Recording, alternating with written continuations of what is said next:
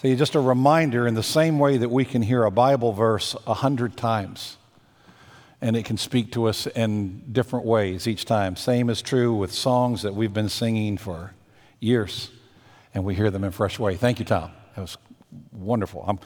I'm thinking, Sally, I'm going to have to split your gift with the gift for Tom, because Hey, welcome to our Big Words study. Now, Big Words is in the series here. We have a purpose, and part of that purpose is to have some fun. We want to cut through some of the big vocabulary words around theological ideas. Now, just remember that theological means words about God, the study of God, the talk about God, to understand God. That's what it's all about. So, in other words, it's great as Christ followers, as Christians, as church members, as people who are seeking after God. It's great to talk about God, but it's even better if we have a well-grounded biblical understanding that is shaping that conversation and the words we're using. So we're taking a few weeks to look at some of the big words that represent big ideas about our big God. And all of these are going to be drawn from the book of Ephesians. So last week we looked in Ephesians 1, and we looked at that word predestination. What a word to start with. And we're going to keep moving through the book, chapter by chapter, section by section, and picking some of the big words that teach us about our big God. Today we're going to be looking at the word redemption. Paul introduces this word in verse 7 of Ephesians 1.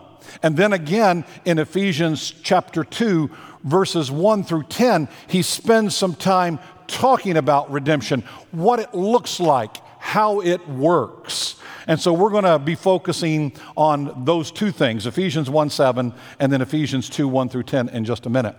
Because while we're seeking to have some fun as we do this, there's always a method to our madness. There's a purpose behind our approach. There is a reason for what we are doing. And that reason is this, folks, quite simply, words. Words are important. So much so that when I started this study and began the research some months ago on big words, I settled into a theme verse. I want you to see it. It's from John chapter 17, verse 8. Listen to what it says. This is Jesus speaking. For I have given them the words that you gave me. He's speaking to the Heavenly Father. And they have received them and have come to know in truth that I came from you, and they have believed that you sent me. I want you to focus on the words so that we can know in truth. This is why words are important. This is why we're looking at the big words. Because you see, we are called Christians, Christians. We are not called Wordians. We are not called Biblians. We are called Christians, Christians. And Jesus has said, I have given you words that help you to know the truth. God the Father gave the words to Jesus, and we have come to know and understand truth as we have received His words and the witness of those words. So today we're looking at one of those most beautiful words, the word redemption. One of those big Bible words that we use a lot in church, like justification and sanctification and, well, as we saw last week, predestination.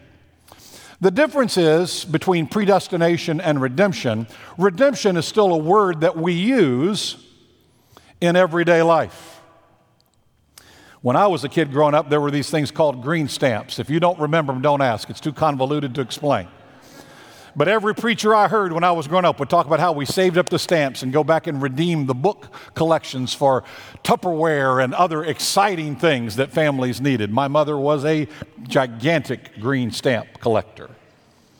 That doesn't mean much today. That's done and gone. So I was thinking about redemption, how we actually heard it used this week as people were talking, because you know what's going on right now is this little thing they call the World Series. Getting ready to roll into this. We have a little more at stake in it than we normally do here in Washington. But they were going back and looking back over history and talking about important people and important players, and they focused on two who are kind of stuck outside of the Hall of Fame. Two people who made great accomplishments. A fellow by the name of Mark McGwire, who played for my favorite team, the Cardinals, in addition to the Oakland A's and some other teams. And another very famous one, Roger Clemens. Red Sox, Yankees, Rangers. Unbelievable careers, the things they accomplished.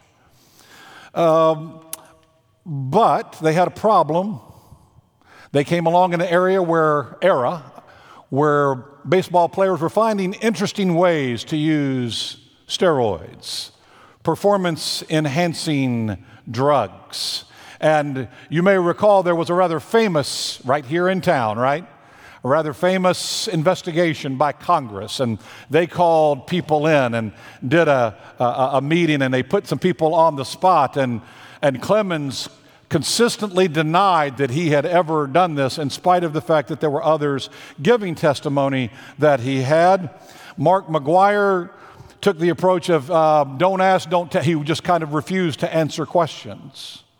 I'm not here to judge either one of them. I'm in awe of their sports careers, not so much in awe of their decision-making processes and the people that they surrounded themselves with at the time they were involved in these things.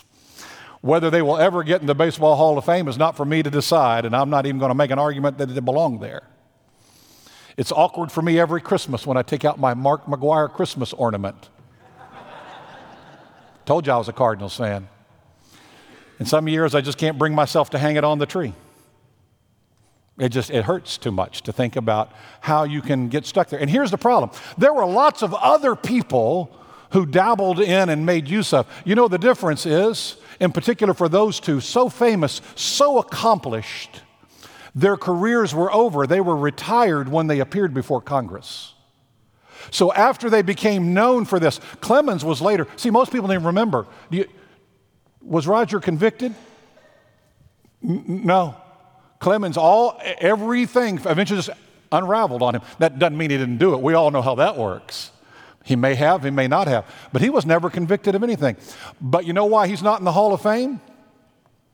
He had no opportunity for redemption. He couldn't reset the conversation. His career was done. He had no way to say, I'm going to come back out and show you I've still got it. I don't need that. That's all his. No, he and McGwire were already retired. There was no way for them to say, let me change that image. Let me pay a price. Hold me accountable, but let me show you I can come back and do more. No. They could not reset the conversation. They could not find that moment of redemption. Just before we leave the subject of baseball, go Nats. Anybody here from Texas rooting for the Nationals? I got many friends, for the Astros. I got a lot of friends down there.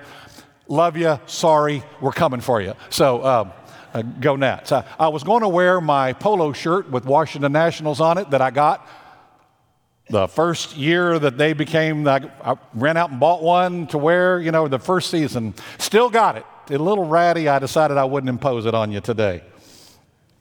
Go Nats. Redeem Washington, because the Redskins aren't going to do it anytime soon. Okay. Let's get back seriously to the topic of redemption. What does it mean, really, right? If we use it in modern language, we read it in Bible language, what does redemption really mean? What does it mean that God chooses to reveal himself as Redeemer? What does it teach us about who he is and how he works in our lives and in this world and what he's about? I hope you were blessed by those scripture readings that Clara did for us earlier on redemption. There are over 150 verses in the Bible that use that word redemption, that mention God as our Redeemer. And so what I want us to do today is to expand our understanding of that big word, redemption, and our understanding of the God who is our Redeemer. The Bible Dictionary gives us a formal definition of what redemption is. I'm going to put it on the screen just to make it a little easier for you.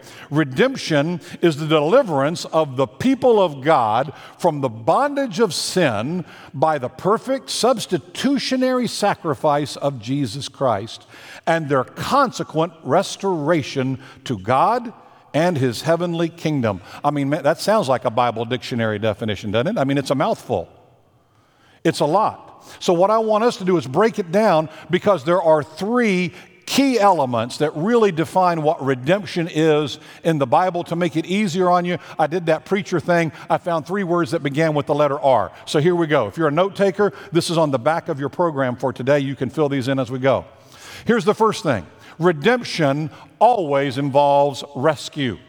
It always involves rescue. It's the first part of redemption. Something of value that has been lost, something that has been ruined, something that has been taken captive. The people of Israel, for example, were taken off. They were carried off into captivity by the Babylonians. They had to be redeemed and brought back. Roger Clemens, Mark McGuire lost the respect of many of their fans, perhaps their berth in the Hall of Fame. They lost that. They have to be redeemed. Many of us have things in our own lives that we are very, very aware of, that we have stood in need of God's redemption. Here's what the Bible says. We need to be rescued. Isaiah 43 says this, but now, this is what the Lord says. He who created you, O Jacob, he who formed you, O Israel, fear not, for I have redeemed you. I have summoned you by name. You are mine. You know, I argue sometimes with folks about what verses in the Bible can be taken literally and applied to us as God's people. This is one that can. Not just because I want it to, but because later in the New Testament, Jesus talks about how God knows the hairs on our heads and all. He knows our name. He calls us by name, every single one of us. And God created us, folks, for beauty, for joy, for goodness, for purpose, for love. Most importantly, He made us for Himself, to enjoy a relationship with Him today and forevermore. And something happened along the way. We got lost. We got lost. Our relationship was damaged, broken down. We were taken captive. It was ruined. Our relationship with God was ruined by our foolishness and our recklessness. Oh yes, we can point back to Adam and Eve. We can point back to all kinds of things, but the truth of the matter is we have ruined that relationship with God by our own actions. For all have sinned and fall short of the glory of God. We were all taken captive by sin. Let's be very clear here, folks. I am not using the passive voice. What do I mean by that? Sin isn't just something that happened to you. I got used to this when I was working as a dorm daddy. Did you know that college students, they've never done anything wrong? Stuff just happens. I don't know how that beer can got in my, on-campus room. I have no idea. Somebody came in during the night and put that on my dresser. I don't know how that got there. It just happened. No, sin did not just happen to us. We didn't just happen to be lost. We brought these things on ourselves. We've made choices, and we need to be rescued and redeemed. Now, Scripture goes on to identify some of the things that we need to be rescued from. Because maybe you're sitting there today, you say, yeah, I'm really glad that God loves me. I'm a pretty good person. God didn't really have to save me too much. Okay, well, let me just a few verses for you. Here's one that Clara read for us, Colossians 1:13. For He has rescued us from the dominion of darkness. I mean, you ever really been lost in the dark? Not I don't mean with city street lights. I'm talking about out in the dark, out in the middle of nowhere. So dark you can't see your hand in front of your face. Lost in darkness, confused, feeling forgotten, feeling alone. And when you're in the dark, you don't know exactly where you are and you don't know exactly where you're going. Does that sound familiar? You don't know if you should hurry up. You don't know if you should slow down. You don't know if you should stop and wait and be still, or you should get the heck out of where you are because it's not a good place to be. It's hard. You're lost. You're confused. And if you've ever felt like you're in the dark spiritually, you're not sure who God is or where God is or who you are or where you are and what you're supposed to be doing in this world, folks, we need to be rescued from that darkness. That's what redemption is all about, rescuing us. Our main passage for today, Ephesians 2, if you've got your Bible, you can open it there and just kind of leave it there because we're going to refer back to it several times. In the first few verses of Ephesians 2, verses 1 through 3, it says, "As for you, you were dead." That's darkness, folks. "You were dead in your transgressions and sins in which you used to live when you followed the ways of this world and of the ruler of the kingdom of the air, the Spirit who is now at work in those who are disobedient. All of us also lived among them at one time, gratifying the cravings of our flesh and following its desires and thoughts. Like the rest, we were by nature deserving of wrath." Not a good place to be. Lost, needing to be rescued. We need to be rescued from that wrath. We also need to be rescued from guilt. Galatians 3:13. "Christ redeemed us from the curse of the law." See, now I always think about this. The curse of the law. You think, well, but the law was supposed to be good. It was supposed to be given to help us be good. Well, what is the curse of the law? Here's the curse of the law. Instead of using it for good, we try to use the law to justify ourselves. This is the curse of the law. We instead of really focusing on obeying, most of the time we're just trying to justify ourselves, and we fail at it, and the curse of the law is then we get buried by guilt. See, that's why it's the curse of the law. You'll never be able to keep it all. "There is none righteous, no, not one," is what the Bible says, right? So then the guilt comes, and you're just burdened down by it. We're always falling short. We're always messing up. We need to be rescued from the burden of guilt and inadequacy. Christ redeemed us from the curse of the law. We need to be rescued from emptiness. That's another one. 1 Peter 1:18, "You were redeemed from the empty way of life handed down to you from your forefathers." Now, he was, of course, speaking to people who had, he's saying, you had previously followed all kinds of other religious thought. Folks, this thing you got to be careful of, right? In a world of multiculturalism like our church lives in, that's fine. It's great. It's great to learn from one another, but don't think that means that all gods are created equal. That was the battle that was already being fought in ancient times. It's not true. There is but one God.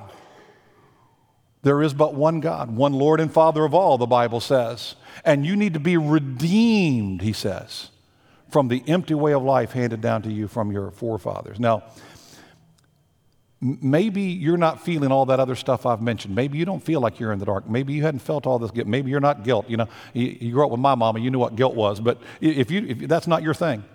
But there are very few people I've met in life who haven't said, there comes a time when I feel empty. And you can do all kinds of stuff, but at the end, it just doesn't feel like it's never enough. You're going through the motions. You just can't achieve enough. You can't accomplish enough. You can't earn enough. You just can't. And we need to be rescued from that. So redemption always begins with rescue. Second thing redemption does, it always involves a ransom. It always involves ransom. Now, what do I mean by that? Well, ransom means that there's a price to be paid. A price to be paid for our rescue. So rescue and ransom go together, but they're two different things. Redemption carries a price tag. It's a ransom. It's interesting because there are a couple of different words in the Bible that get translated into the English word redemption. One of those comes from the marketplace. You go there, you want to buy a thing, it has a price, you pay the price, you buy it. So you're redeeming it for your money. That's the idea. That's one of the ways the word is used. The second place it comes from is a different market. It came from the slave market because slavery was very much a part of the life of the first century when the New Testament was written. And here's the thing, you needed money to release a slave to freedom. You needed money to purchase a prisoner of war, to release something like that, to buy back a person, something that's rightfully owned by you or someone else. You have to buy it back. This gets into the Old Testament teaching about the Goel, the kinsman redeemer. So I want to give thanks, a shout out to Audrey, who led the small group study Friday night with an awesome teaching on this. If you're missing that, I'm telling you folks, get your ticket, get it early. Come on and join us, okay? It's a blessing. It's a blessing. And so this redeeming, buying back. See, we were made by God, and we were made for God. And we belong to Him by virtue of creation. He breathed into us the breath of life. And we paid it back by choosing a different path. We became lost. We became ruined. We were taken captive. And we need to be bought back. A ransom has to be paid. And do you want to guess where the funds come from for that? Ephesians 2, verses 4 to 7. And I'm going to emphasize a couple of important words. You're following along, please. Because of His great love for us, God, who is rich in mercy, made us alive with Christ. Even when we were dead in transgressions, it is by grace you have been saved, bought back. And God raised us up with Christ and seated us with Him in the heavenly realms in Christ Jesus, in order that in the coming ages, He might show the incomparable riches of His grace expressed in His kindness to us in Christ Jesus. We are bought back by the great love of the God who is rich in mercy, who has incomparable riches of His grace. That's where the funds, the resources come from to buy us back.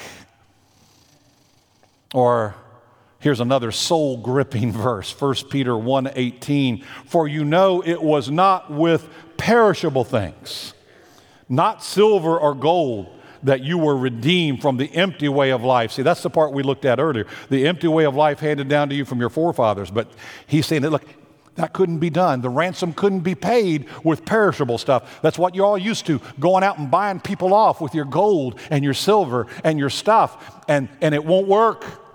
You were redeemed with the precious blood of Christ.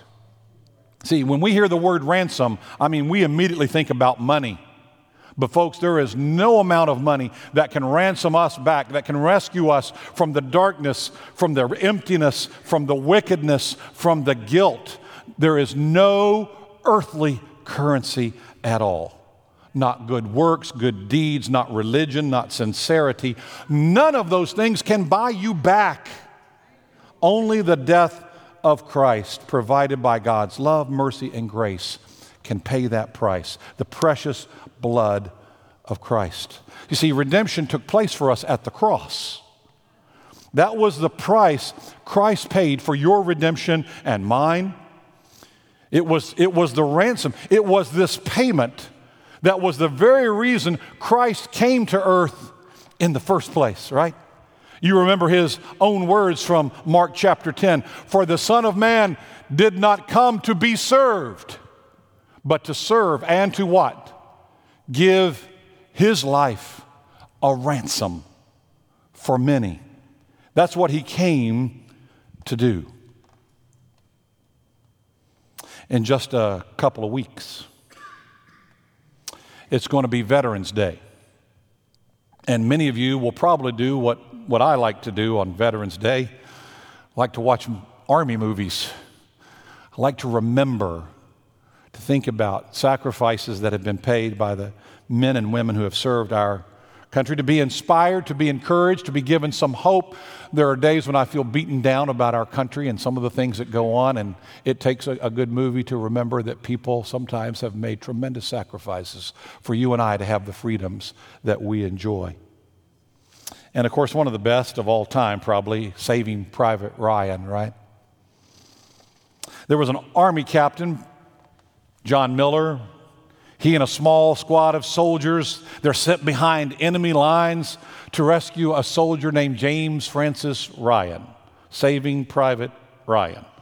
His 3 brothers have already been killed in other military action. And so this squad is given the mission of going and finding that one and getting him out of harm's way, getting him off the front lines. To find Private Ryan, get him out of the way, get him back to his mother in the States. And they accomplished their mission, right? But it costs the captain his life.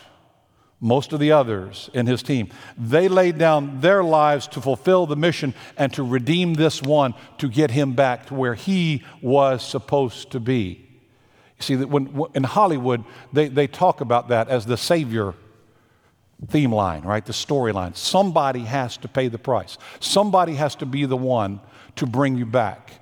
And it's one thing to watch a movie. It's another thing to know that this is what Jesus did for you and you and you and you and you and me. And he has done it for billions across the ages and is continuing to offer that grace to us. But there is a ransom to be paid. Only Jesus can do that. He gave his life a ransom for many. And then thirdly, redemption always involves restoration. You see, the goal of restoration is always to recover what's been lost, to restore what's been ruined, to return what has been taken captive. You see, God has not rescued us. He has not ransomed us so that we can go on doing the same old garbage that we've been doing before. That's not what it's here for. Messing up our lives, wandering into darkness, getting buried under guilt. That's why I get so mad at churches that spend so much time burying people under guilt. And I try to structure my preaching and talk about the grace of the gospel so that that is not where we end up. Because that's not a part of the liberty that Jesus came to give. That's a part of the oppression that Jesus came to destroy. Now, when you consider that this New Testament, this story of Jesus and the time after him in Acts and the letters of Paul, that this was a time of ridiculous slavery in the world. As Jonathan pointed out to us a few weeks ago, unfortunately, numerically speaking, as far as we are aware of, there's more slavery in the world today than ever before. But at this particular moment when the Bible was written, it was at a peak in terms of percentage of population that was shocking. And so the Bible uses the language of slavery. It talks about us being in bondage. It talks about us being prisoners of our own foolishness, slaves to the old reckless ways of the world. And folks, a slave is powerless to redeem himself or herself. And in the same way, we could not for a moment do this for ourselves. We cannot redeem ourselves. We can't help ourselves. We can't save ourselves, but God sent his Son into the spiritual slave market so that we could be rescued and ransomed and restored. We have been bought with a price. He went looking for us, and he found us, and he paid the price, and he brings us home to his heavenly Father. He breaks the shackles from our hands and from our feet, and he declared, unbelievably, he declares us to be nothing less than sons and daughters of God. Jesus is the firstborn, and we are his brothers and sisters. What a ridiculous idea that God has made real by our redemption. All the rights and privileges are yours and yours as children of God because of redemption. And here's the good news. What God has done for us, he will one day do for all of creation. Romans 8 says this, the creation waits in eager expectation for the children of God to be revealed. For the creation was subjected to frustration in hope that the creation itself will be liberated from its bondage to decay and brought into the glorious freedom of the children of God. Someday, everything on earth and everything in heaven will be restored to their original splendor, to what God had in mind when He created it in the first place, for His glory and for our good. And all this is possible for one reason, because God sent a Redeemer. God is a redeeming God. And that brings us to our final word on your note page today. Redemption always leads us to Christ, and because that's how it happens. This is the big takeaway from our big word this week because of our big God. You see, because God is a redeemer, I can be set free and you can be free. To many of us, it's obvious.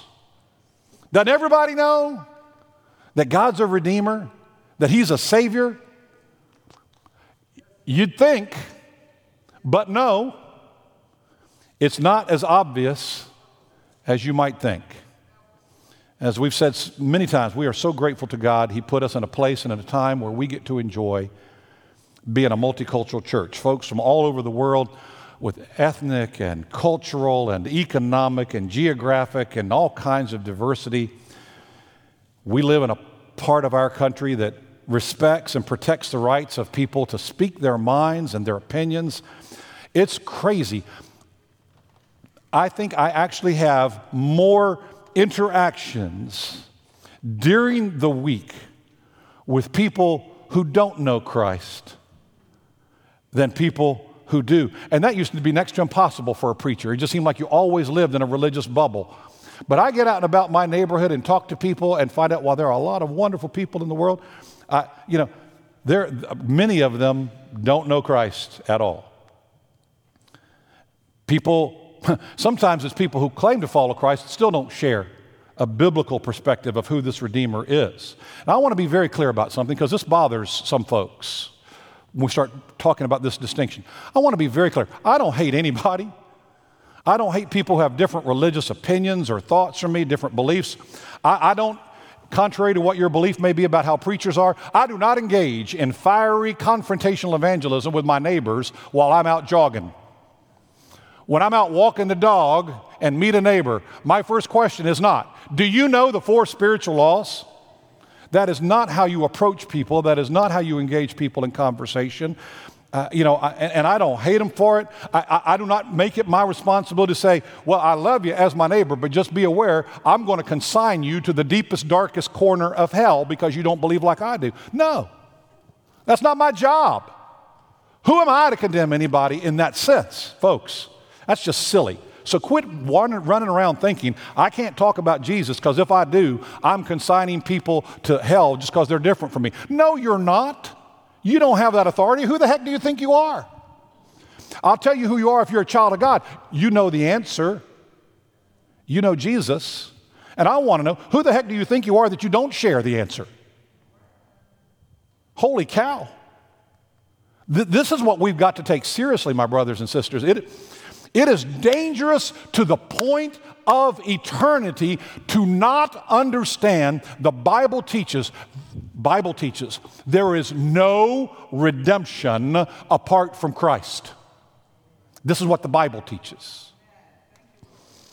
And I'm amazed at times that I can go out and talk to clergy people who are a little confused about this. Because you start to use the word salvation and redemption, and they say, well, what do you think we need to be saved from? And I'm thinking, you went to seminary and you didn't read your Bible at all? You don't know what we need to be saved from? And they have a very different understanding of salvation than the one the Bible describes, different from what we have seen today coming right out of the Bible. And it's not unusual, folks, in a place like this that's multicultural. We're so pleased. If you're our guest today, thank you for coming. But we'll have guests sometimes. They'll come up to me afterwards and say, well, you got nice people at this church. And I'm just in town for a few weeks. I just want you to know, I'm so glad. All good people going to heaven, as long as you give it your best and believe that you seem to be really sincere. I want you to understand something. I'm not counting on the sincerity of my beliefs to get me anywhere. I'm counting on the truth of God's word to get me saved.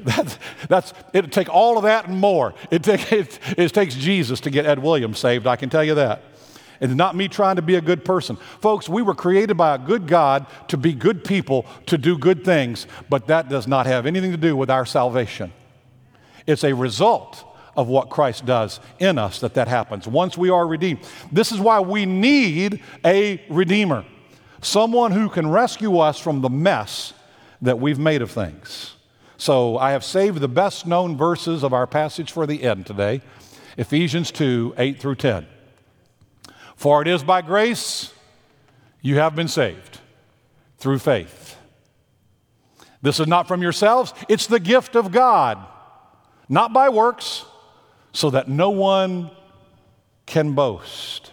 For we are God's handiwork, created in Christ Jesus to do good works, which God prepared in advance for us to do. You're saved by grace. God has work for you to do. Being a good person is great. It's important. Doing good stuff is important. It's great. But it's only possible because of God's overall plan to redeem the whole world, including you and me, and making that redemption available. Redemption. It's a big word. We need a Redeemer. And praise God, there is one. Jesus Christ, God's own Son.